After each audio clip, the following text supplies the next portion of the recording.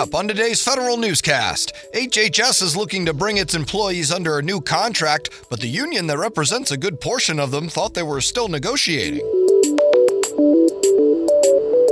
Fewer federal employees utilized telework programs last year, despite more having the ability to use them.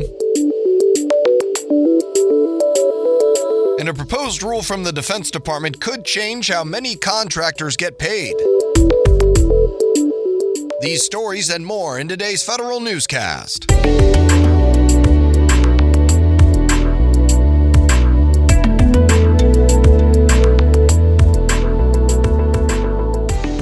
Welcome to today's episode of the Federal Newscast. I'm Eric White. New developments in the contract dispute between Health and Human Services and the National Treasury Employees Union. NTEU says HHS is preparing to impose a new contract on its employees, despite the fact that they've been locked in disputes over the two parties' collective bargaining agreement for months. The Federal Service Impasses Panel recently ruled on 23 contract articles and sent 6 other ones back to the bargaining table. NTEU says HHS cannot impose a new contract because those 6 articles still have unfinished business, but says HHS is planning to impose new terms by May 2nd.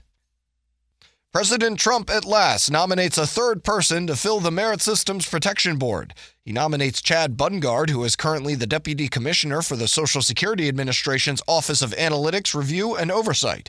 He also once served as General Counsel for the MSPB. The board has been without all members for nearly 2 months. Trump's 2 other nominees have already cleared the Senate committee, but have not gotten a full confirmation vote yet. TSP participants are encouraged to set up 2-factor authentication for their online accounts. The Federal Retirement Thrift Investment Board says though the new feature is not mandatory, it's testing to see if it should be in the future. Participants were also especially active in rolling the money into the thrift savings plan this last month. The TSP says participants rolled in $30 million more in March than previous months. Participation in federal telework programs dropped in 2017. The Office of Personnel Management says participation fell from 51% to 48%. That's despite a slight bump in the number of employees who are eligible to telework. OPM says fewer opportunities to participate in situational telework, attrition, and inaccurate agency telework data reporting are some of the main reasons behind the decrease. Several agencies found ways to increase eligibility and participation by making specific efforts to raise employee awareness about telework programs. Bipartisan disapproval of a recent change by the Office of Personnel Management. Senators Chris Van Hollen and Mike Lee sent a letter to OPM Acting Director Margaret Weichert asking she revoke a proposed rule which would expand the 7-year criminal background check look-back to include if an applicant had ever participated in any pretrial diversion or intervention programs. The senators say Congress has taken steps to help convicted criminals find legal employment after rehabilitation and that this is a step backwards. Is a $700 billion budget all the Defense Department needs for 2020?